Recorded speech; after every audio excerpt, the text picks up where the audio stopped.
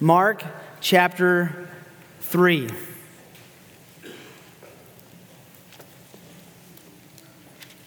me read these first 6 verses and put that in your mind, and then we'll walk through them together. Mark chapter 3, verse 1. He, that is Jesus, entered again into a synagogue, and a man was there with a withered hand, a paralyzed hand. They, the Pharisees, were watching him to see if he would heal him on the Sabbath, so that they might accuse him.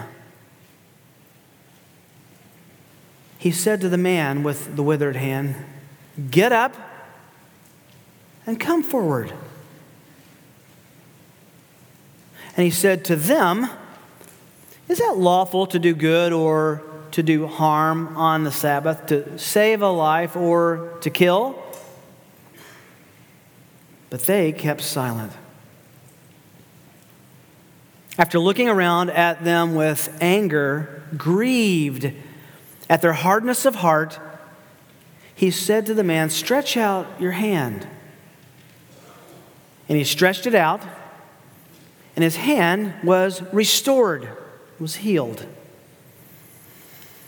The Pharisees went out and immediately began conspiring with the Herodians against him as to how they might destroy him. I've titled this sermon, "The Road to the Cross Begins Here." In the economy of Mark's language, in the speed and rapidity that he gets to this point, he sets up from verse 6 onward the life and ministry that Jesus is about to live in the constant shadow of his own impending and predicted murder. The central symbol in the Christian life is no surprise to anyone. It's a Roman crucifix, commonly known as a cross, right? But it might surprise some of you, and not all of you, that wasn't the earliest symbol for Christianity. You'll remember it was an ichthus, which is an acronym. It's the first letter of these 5 Greek words that Jesus Christus, Theou, Huios, Soter, Jesus Christ, Son of God, and Savior. And if you put the first letter of all those together, it was a fish. And they would draw a fish as their symbol. Well, that began to wane in the 2nd century, and the cross began to come to full prominence. Crosses are popular today. They're fashioned into jewelry. They're used as ornamental decorations. They're set up as grave markers. They're even used to keep vampires at bay in old black and white vampire movies. But very few in our culture stop to think, what does that symbol actually mean? Now, several years ago, I had an opportunity that was really special. I was invited to something. You'll remember Mel Gibson directed and released a movie about the last few hours of Jesus' life called The Passion of the Christ. Many of you have seen that. I was living in Los Angeles at the time of its release and ended up in a most unexpected meeting about the movie. It was a month or so before the movie came out, and a group of pastors were invited to come and have a pre-screening of the movie, and I was able to go and be a part of this group. There were about 30 of us. We sat in, frankly, the nicest movie theater I've ever been in my life. And I'm not a frequenter of movie theaters, but I'm telling you, I just wanted to sleep and enjoy myself. They brought us food. It was something I've never experienced before. Mel Gibson was supposed to come that day, but he had a meeting that went long and couldn't come and meet with us. About 30 of us sitting in this room. The film began, and we watched it together. At the end, the lights came on, and one of the big wigs in the company came out to the front of the theater and led a discussion with this group of pastors on what we thought about the movie. the accolades were effusive. Men were weeping. It was a stunning visual representation of the death of our Savior. Men were talking about this is how they were going to use it. This is the best 90 minutes I've spent in the last 5 years. I mean, they went on and on and on. There were men in tears. Others were speechless. Everyone chiming in on what was the momentum of that moment, which was overwhelmingly positive. And I was quiet and just kept hoping that the guy wouldn't ask me anything. I was conflicted. But then it happened. He walked right over to my side, looked me right in the face and said, had a name tag on. He said, "Rick, what did you think?" Well, I had to think it through for a moment. I had been thinking it through for a while. I told him the film was well done. It had a deep impact on me in the moment, but I said, I have to confess, I have a concern. Every head in the room looked at the short guy in the front left corner. He said, "What's your concern?" And I just said simply that it was meaningful to me because I knew why Jesus died. But if someone who knew nothing or little about Jesus, if an alien came and sat in that movie, they would have one question: why are they so mean to this guy? What did he do to deserve this?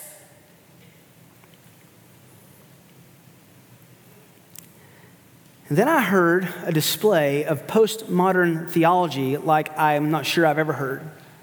These pastors began to say, oh, that's the genius of the movie because it means whatever you want it to mean for you. Let's just say I didn't leave with lots of friends that day. Have you ever noticed that the narratives about the cross in the 4 Gospels are not that long? The majority of the 4 Gospels are not about the cross. Oh, they climax and apex in the cross and the resurrection. But there's a lot of things that build up to the cross without which the cross would not make sense. It would be a sad story of a brutal murder of a nice guy. When you read from the book of Acts through the epistles, you find the cross extremely highlighted, explained, applied. Mark is going to help lead us to the cross so that you and I know why it was that Jesus was executed.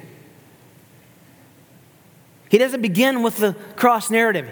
He begins with other things, and he's building us up to the cross. He will lead us there, but on the way, he takes us through a route that might seem a little confusing, but makes perfect sense in how he's stitching these stories together so we understand by the time Jesus is nailed to that tree why he was, what it meant. And the way he takes us there is at the waterhead of this passage. This is where it begins in Mark. Our passage this morning shows us the beginning of the end of Jesus' earthly life. The road to the cross begins here. The cross was no accident. It was not an unintended consequence. It was rooted in earthly reasons that we're going to see this morning. It was rooted in divine reasons that Jesus will tell us about. It's detailed. And it's not to confuse us, but to explain to us why these complicated features come together to understand. And you can understand how complicated the cross is by me asking you a simple question. Who killed Jesus? Who was responsible for the death of Jesus? And if you said the Romans, you would be right. And if you said the Jewish hierarchy, you would be right. If you would say the disciples for not sticking up for him, you would be right. If you said the sin of my own doing, you would be right. And if you said God crushed his own son, like Isaiah 53 says, you would be right. All of those come together, divine and earthly reasons, in the perfect providence of God. The Lamb of God was slain in the mind and purpose of God when? Before he created the world.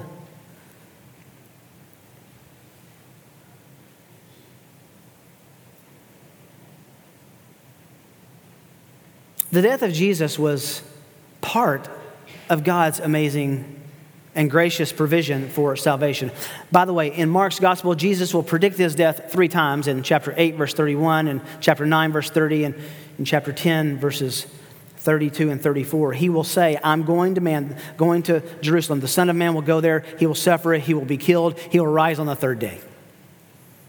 Well, beginning here in chapter 2, if we went back a chapter, Mark begins to narrate, and he stitches together 5 stories. We've looked at all 4 up to this 5th one this morning. 5 stories of conflict between Jesus and the Jewish authorities. In each of these stories, he brings the good news to alienated and needy people.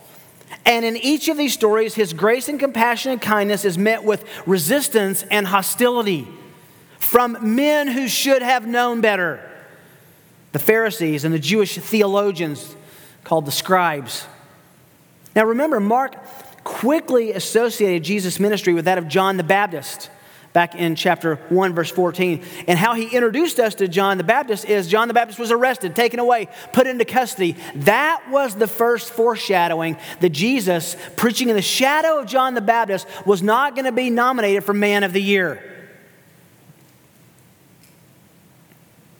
The Jewish leadership would ensure that. If you want to look back over at chapter 1, verse 14. Now, after John had been taken into custody, Jesus came into Galilee. That is on purpose, the way Mark says that. He sets it up because everyone, as we'll see in a few chapters, knew what happened to John.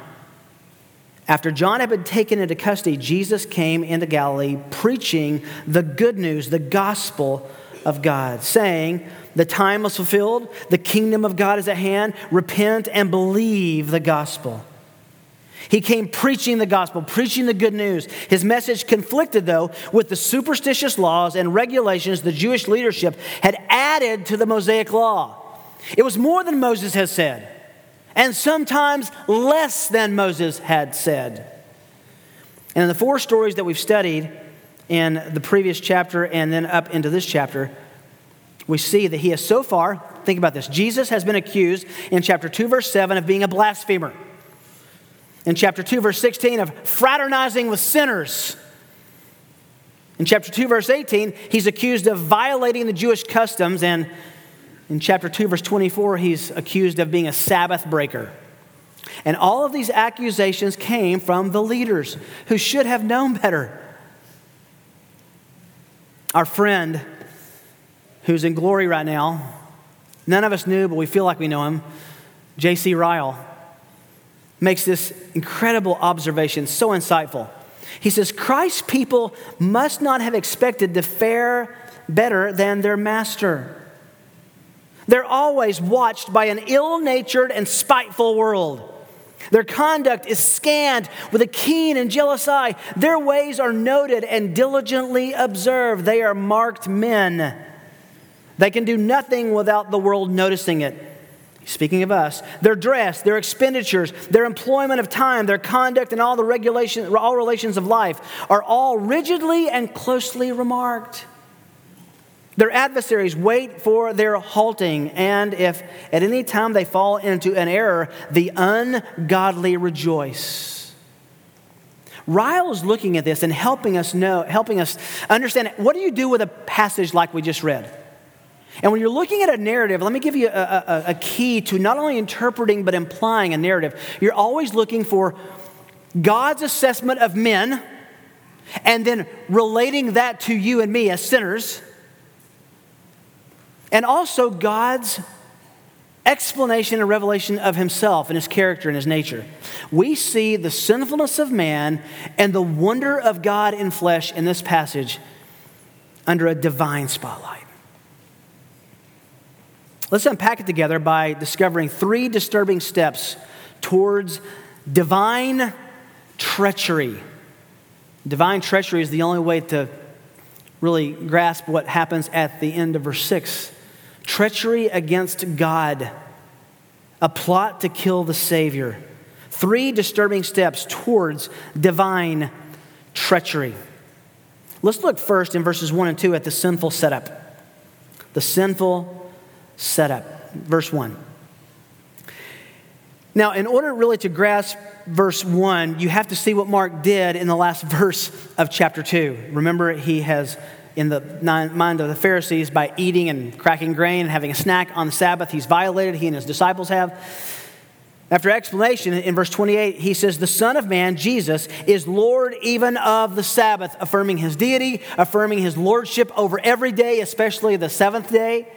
Right after that sentence, it says, he entered again into a synagogue, and a man was there whose hand was withered. Verse 2 says that he enters on the Sabbath. Now, this is a healing story, but let me give you a little head start. This is not so much about the healing of this man, as wonderful as that is, as it is the conflict with these Pharisees. According to Luke chapter 6, this is not the same Sabbath that he had broken in the eating. This is another Sabbath than the one we just left at the end of chapter 2. And as was his custom, it was Sabbath. He made his way to the synagogue.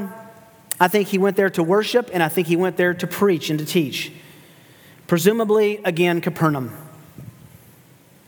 Again, he draws a crowd.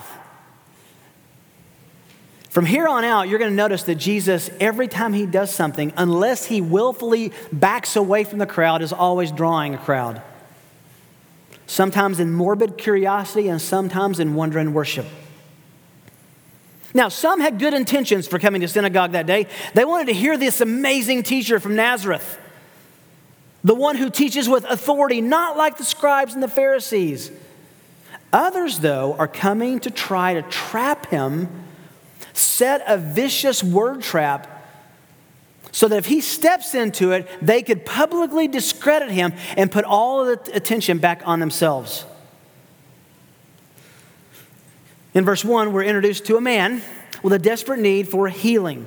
Now, Mark doesn't tell us much about this man, simply that he has a withered, literally a paralyzed or a deformed hand. Luke tells us in Luke 6:6 that this was his right hand, and that's significant that Luke, the physician, says it was his right hand. Most people being right-handed meant that this man was doubly disabled. Not only did he have a disabled hand, it was a culture in which you worked with your hands to work, and to have your dominant hand paralyzed was probably bad enough to reduce you to begging.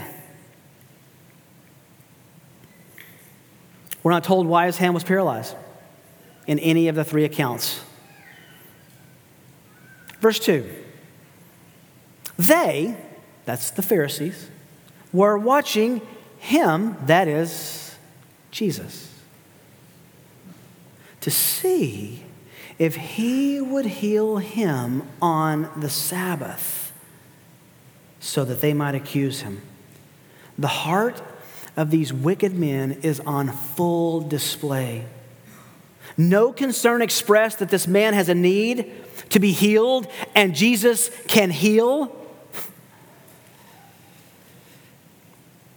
They had their eyes fixed on him, ready to pounce if he dared to, here it is, work on the Sabbath. They had reduced this, that if he heals, that's working. He's worked on the Sabbath in the synagogue. He's violated the Sabbath and is discredited. Just waiting. Some think, the text doesn't tell us, but some speculate, some commentators were saying that they probably brought this man with them. We don't know that. But this man is there with a paralyzed hand, and Jesus is there with the power to heal paralyzed hands. Now, just let the words of verse 2 sink in fresh. We'll read it again. The Pharisees were watching Jesus to see if he would heal him. What a gracious thing that would have been. On the Sabbath. And their conclusion, if he had healed him, their premeditated conclusion would be that they could then bring an accusation against him that he was working on the Sabbath. They're waiting to see if he would heal this poor man so they could, get this, accuse him of healing this poor man. Wow. That's a sinful setup.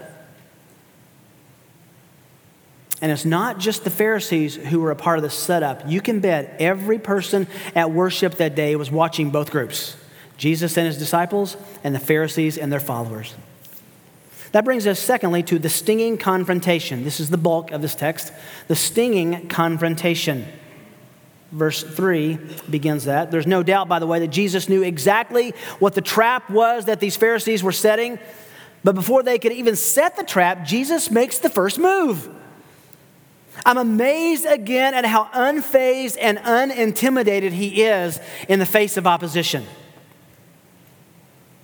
Remember, at the end of chapter 2, we hear Jesus assert he's the Lord of the Sabbath. And listen, on this day, he will show himself to be the Lord of this Sabbath.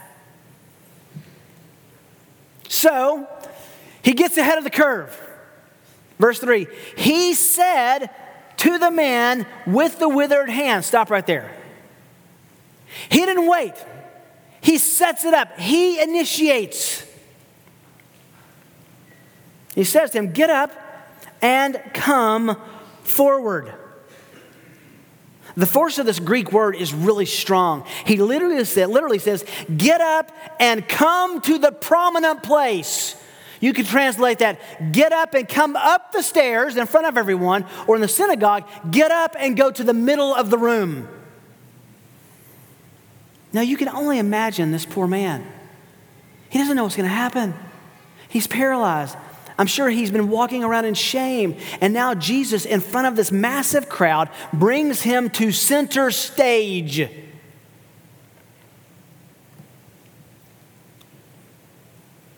From verse 5, we find out that the man obeyed what Jesus said. Our Lord is provoking the Pharisees. He wants the conflict. He's inviting it. He's controlling the situation. Luke actually tells us that he knew what they were thinking. Verse 4. Then he says, notice the next phrase.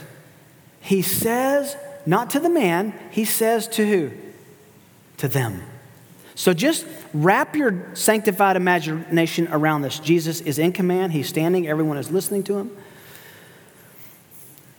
Tells the man to come in the middle or up front, place of prominence. And he's standing there. And then he turns and he looks right into the eyes of the Pharisees. The religious experts, the theologians, the men who had all the answers.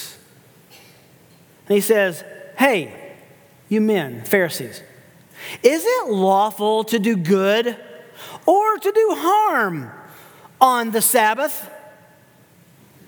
To save a life or to take one, to kill? This is a stinging conflict. He picks the fight.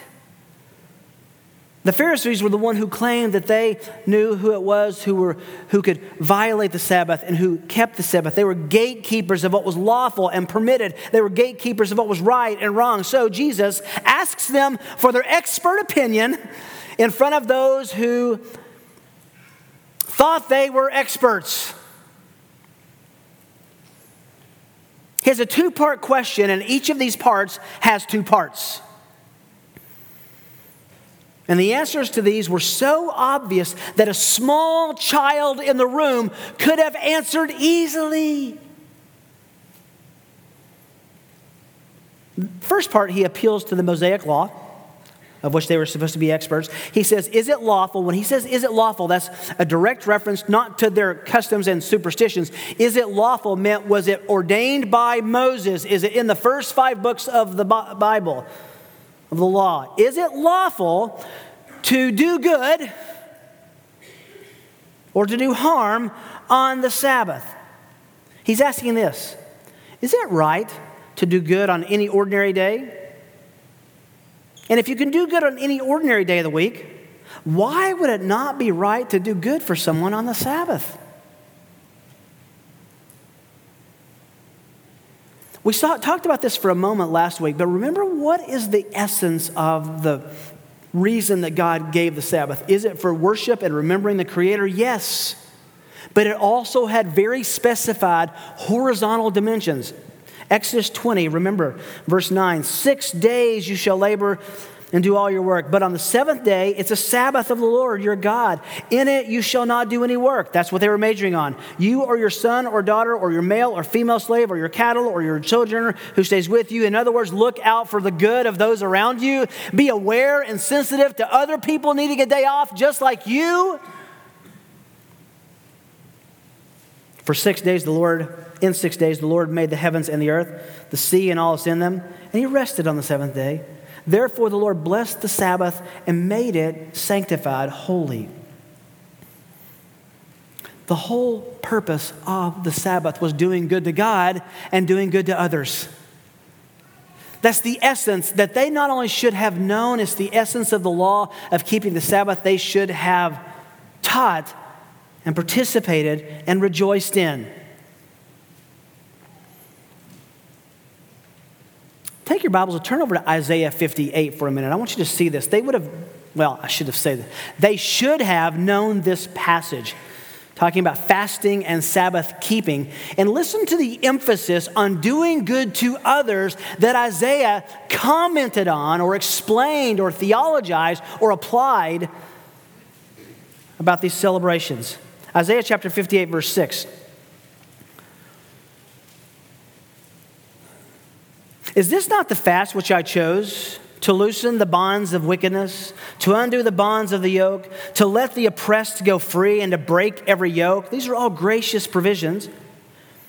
Is it not to divide your bread with the hungry? You're taking care of the needy. To bring the homeless poor into the house, when you see the naked, to cover him, and not to hide yourself from your own flesh? You're doing good to others.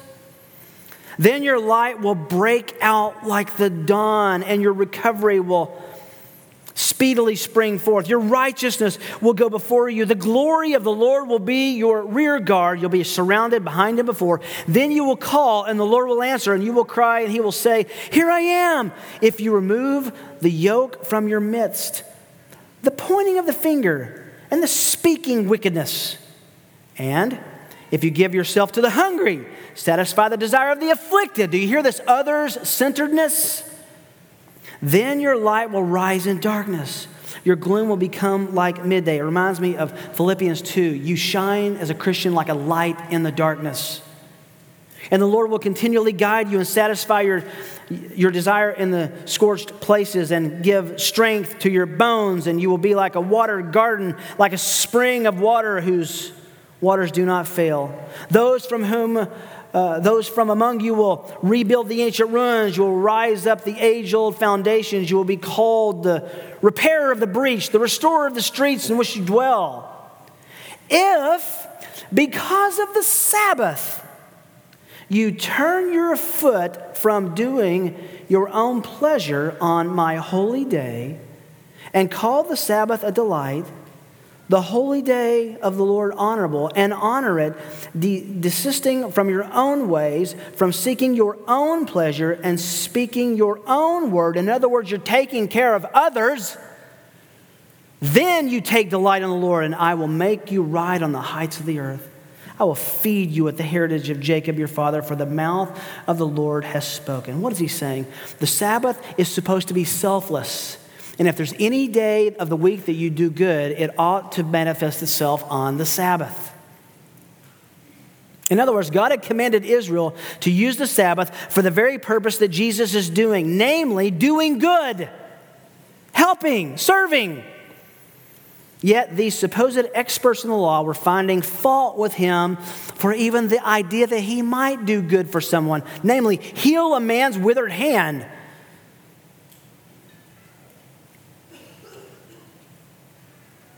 He also says to save a life. Is it good to save a life on the Sabbath? Of course. I think it would be helpful to hear what Matthew records here that Mark chose to omit. Jesus provides an illustration that Jesus gave that Mark, for some reason, didn't see as a part of his argument. Matthew says, Jesus said to them, in Matthew 12, verses 11 and 12, what man is there among you who has a sheep, and if it falls into a ditch, a pitch on the Sabbath, he will not take hold of it and lift it out?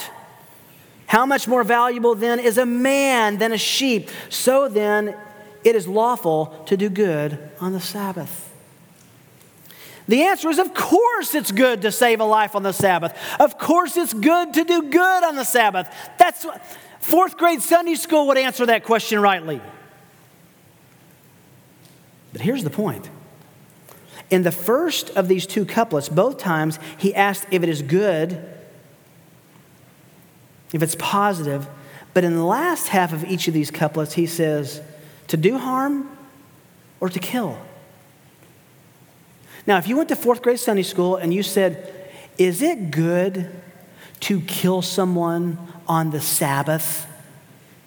What do you think they would say? Is it good on the Sabbath to take someone's toys from them? Or reverse it, is it good on the Sabbath for someone to come and hit you? The answer is obvious.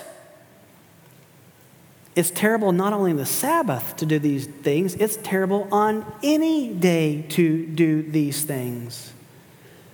But here's the point of this whole narrative. Doing harm and plotting to kill was exactly what these Pharisees were doing that moment, that day, in that synagogue on the Sabbath. And you can bet they knew exactly to what he was alluding. How do I know that? Well, how would they respond? They were exposed. They were caught. So Mark tells us they kept silent. What would you say? How can you answer? You've been exposed. So verse 5, we see the heart of our Lord looking around at them with anger. At the same time, grieved at the hardness of their heart, he says to the man, stretch out your hand. Now, that's interesting because a withered or paralyzed hand can't be stretched out. So as he is reaching the hand out toward the healing Savior, it is immediately restored into perfect health. He stretched it out and it was restored. Jesus had the divine capacity and as the perfect man, the rightful emotions that for us might compete. Look at this text more carefully. He was angered and grieved over them at the same time. Now, if you understand the heart of God, that he can be both wrathful and loving at the same time. He can be the one who judges and saves at the same time. We see that these are two divine attributes operative in the life and heart of Jesus at the same time with the same people. In their silence, he was angry at them. They were hypocrites. They didn't have a single care about this man with the withered hand. He was just a pawn. They were haters of him. And they were about to be conspirators to murder. I think we can understand his divine and human anger at their sinfulness. At the same time, he was grieved, the text tells us, at the hardness of their heart. This is the same Savior who will, when he gets to Jerusalem, look over the city that's about to execute him and weep that they haven't embraced him. You know, we say sometimes no one is all one thing. Aren't you glad God is not all one thing? What do I mean by that? Aren't you glad he's not all just wrathful and he's angry all the time? But if he was good all the time, then his justice would never come into focus. He's all things perfectly at the same time without any conflict, without any variation. And can we just pull the car over? Remember when we said a minute ago that looking at these texts, we ought to see the men, which reflect our sinfulness and our needs, the humans in the passages. And we ought to see the Savior and how wonderful he is and the attributes he demonstrates. We need to be very careful here then and have the compassion and grace of our own Lord, his rightful anger. He still doesn't lose sight of the need of these hypocrites for their own hearts to be softened and changed. Do you ever? Have you ever? How often do you, maybe is a better way of asking it, do you look at sinners who are indeed worthy of hell and think, well, God and I are on the good side, and they're on the bad side, without remembering that we were once the objects of the same wrath, with the same hard hearts. I'm amazed that he grieved over the hearts of men who in just a few verses are going to conspire to kill him.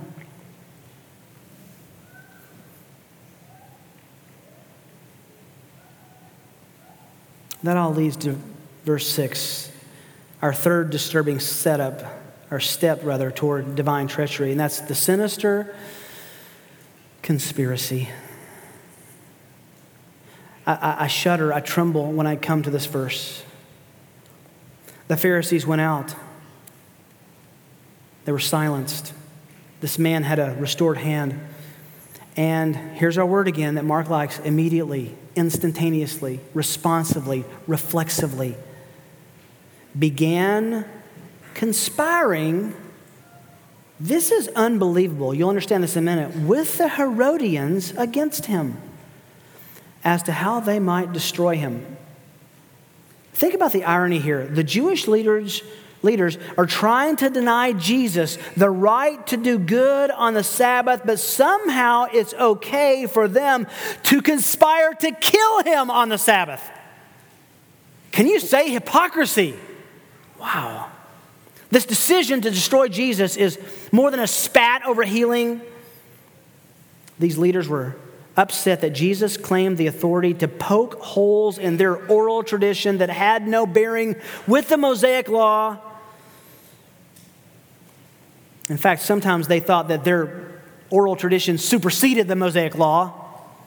And here, this miracle worker from Nazareth, just down the road, refused to play by their traditional rules, refused to play by their superstitious manipulations. Instead, Jesus operated in grace toward the sick, grace toward the disabled by healing them. Remember chapter 2, and forgiving sin, no matter what day of the week it was.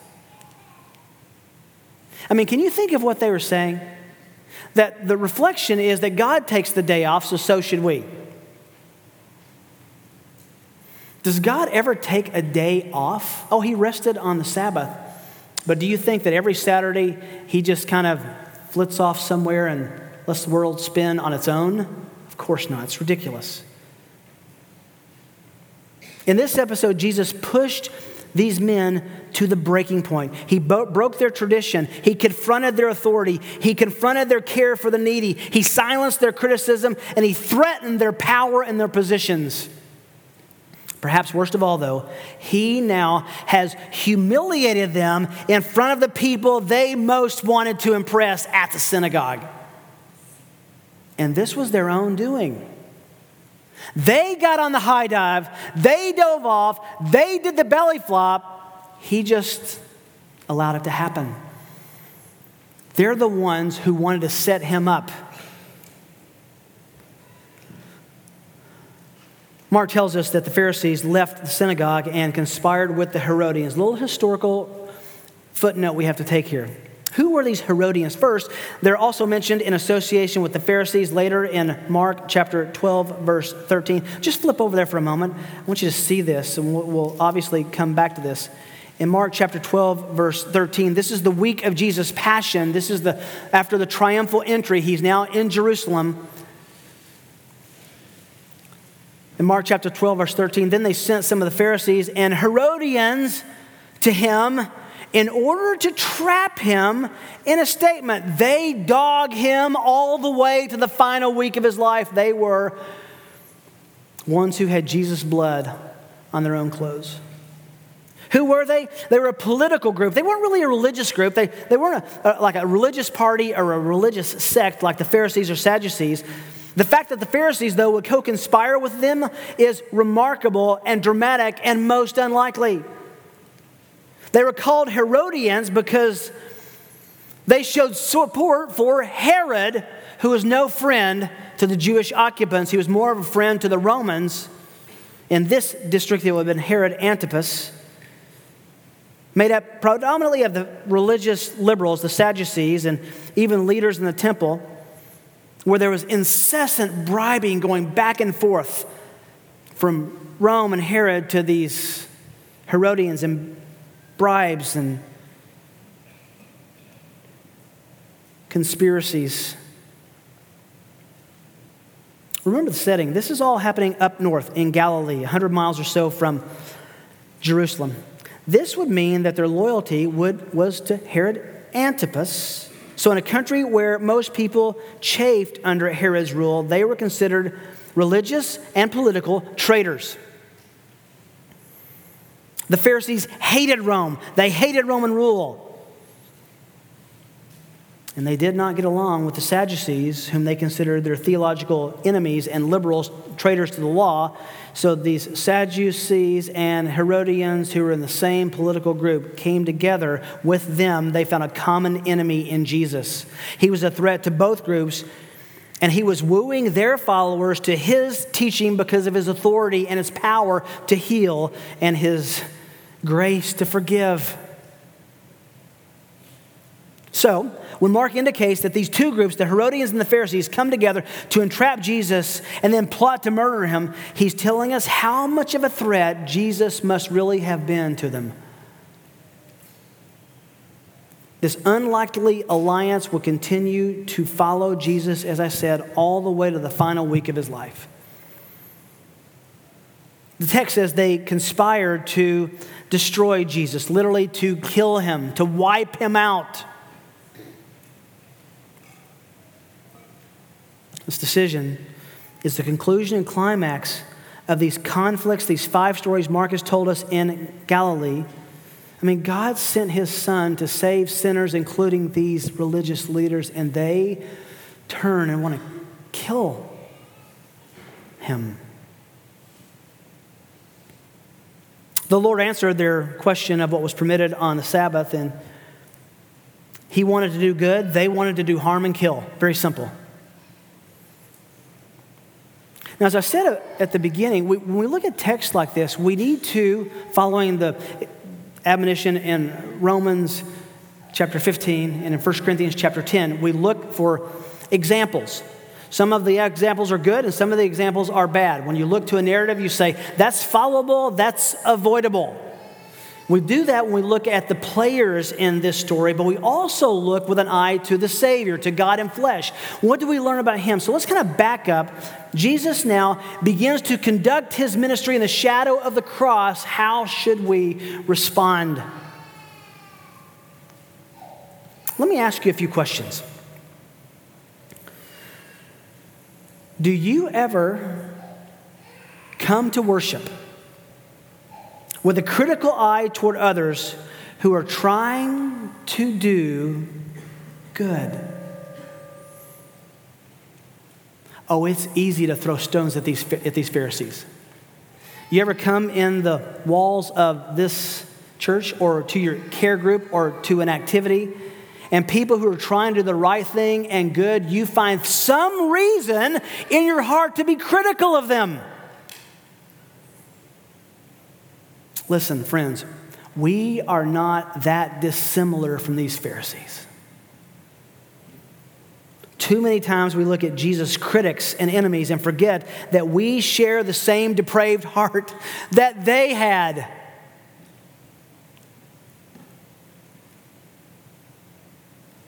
They came to worship with a critical spirit.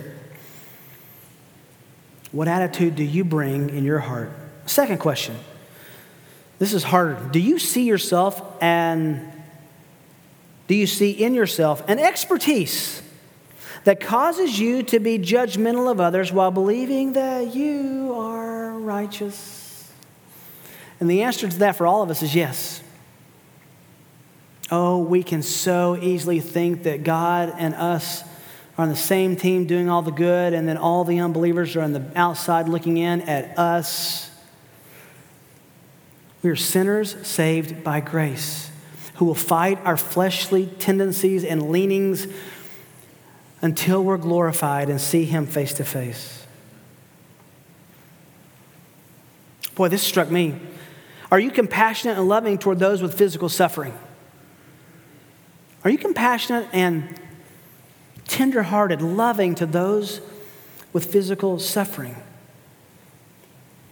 We have so many needs in our own body of people with physical suffering, whether it's short-term or long-term, whether it's serving them with chicken noodle soup while they have the flu or going to visit someone who's permanently disabled, or helping people when they get older and their bodies are not what they were when they were 18.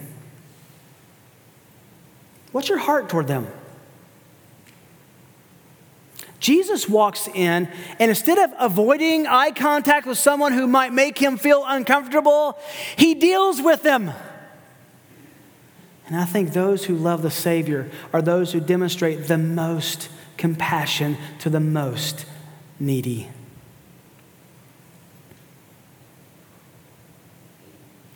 I have a final question that's a two-parter that is most penetrating in my own heart.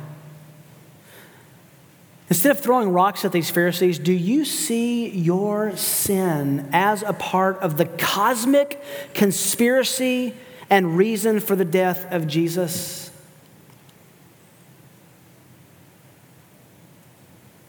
In other words, do you sense your personal part in divine treachery against God at the cross? Remember Luther's famous quote? Come to the cross, see Jesus about to be nailed there, and look for the nails. And you will find those nails in your own pocket.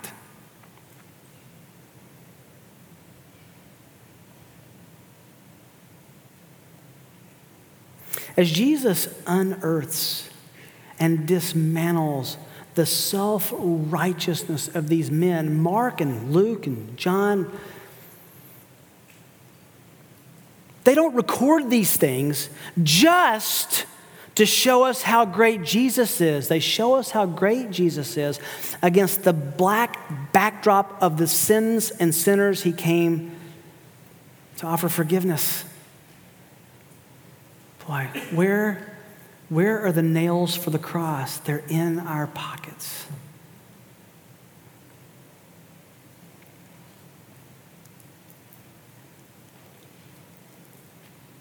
Everything changes here. Now, Jesus knows when he teaches, there are critics. When he heals, there are critics. When he debates, they try to trap him. And everything from here forward is done marching toward, in the shadow of his own instrument of execution, the cross. Wow.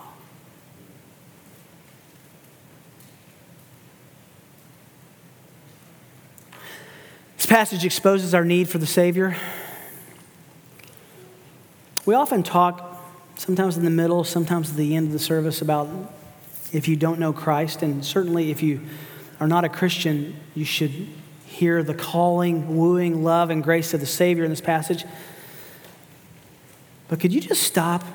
And if you are a long-term church grower, do you see more of Jesus from this passage in you, or more of the Pharisaical attitudes of these critics in your heart? Listen, full disclosure and full confession. You just had 45 minutes with this text. I have been waylaid by this text all week and seen such gross expressions of my own self-righteousness. I'm embarrassed about it, ashamed of. But we have a God in human flesh who grieves over the hardness of heart and is the only one who can soften it and offer salvation to those who would believe. It could be you've been in church for a long time and you have heard and known, but you've never submitted your life completely to his oversight and lordship. Can I just ask you to stop and pause and look deeply in the mirror of your soul and say, do I really know the Savior? Is he really the Lord of all 7 days of my week? Have I experienced his tender mercy, his wonderful forgiveness, his loving gaze? He stands arms wide open to receive anyone, no matter what you've done, to become a child because of belief.